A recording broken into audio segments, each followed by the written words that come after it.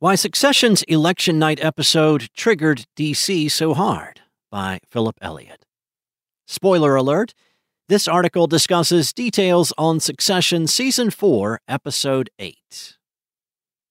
There are moments when it's not clear where the truth ends and pop culture begins. Such was the case with Gerald Ford's struggles with stairs that gave way to Saturday Night Live's merciless mockery of him as a klutz. The same show's devastating derision of Sarah Palin's stint as the Republican Party's nominee for the vice presidency as a half-wit, or even current President Joe Biden's struggles with his age. Once the thesis is imprinted on a culture, it's tough to scrub it. By the end of the 2008 campaign, it mattered not one blip that Palin never actually said she could see Russia from her house. It will invariably be among the first paragraphs of her obituary many years hence. Which is why the most recent episode of HBO's Succession, called America Decides, hit way too close to home for those of us steeped in the 2016 and 2020 elections. Set in a fictionalized Fox News media environment on election night, the conservative elements in the fictional network's ownership and leadership rushed to help the bid of a far-right presidential candidate, promising them favorable regulation by declaring him the winner of Wisconsin, while the outcome remained in doubt.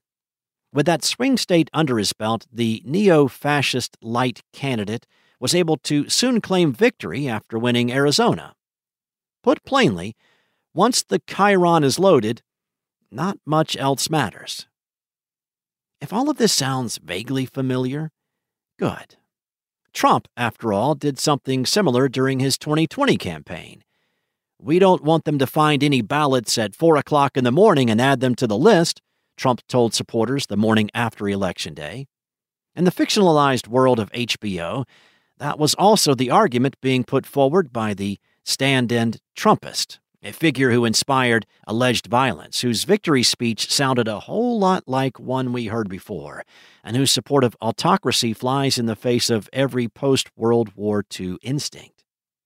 The appointment viewing hour blended the real-world realpolitik inside the executive's communications at Fox News, now known thanks to legal filing that showed the network's brass are often at odds with its most popular personalities, with the minority desire in the ranks of the newsroom brass to play it straight.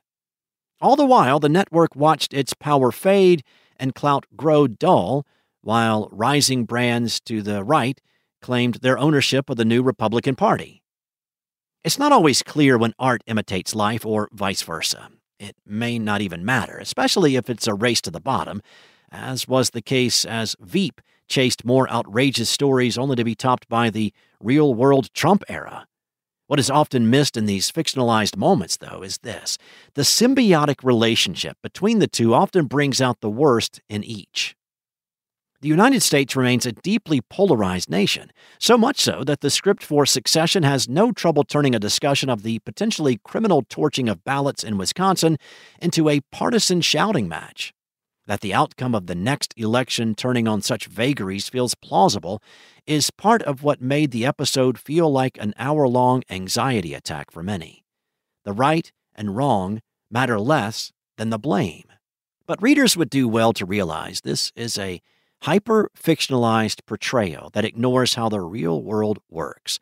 A single network calling a race wouldn't mean much if the rest of the media establishment insisted it was too soon to call, just as Fox News' infamously early call of Arizona for Joe Biden in 2020 was not celebrated by Democrats until other outlets echoed that sentiment.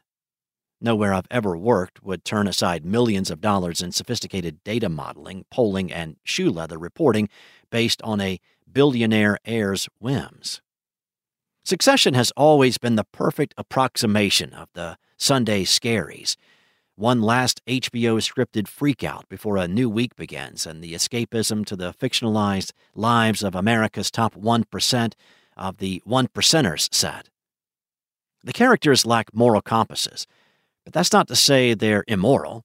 Rather, they are more amoral, much like a former president who views the world in a transactional light rather than one of rights and wrongs.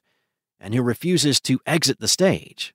In that cultural familiarity, deep anxiety finds its feeding.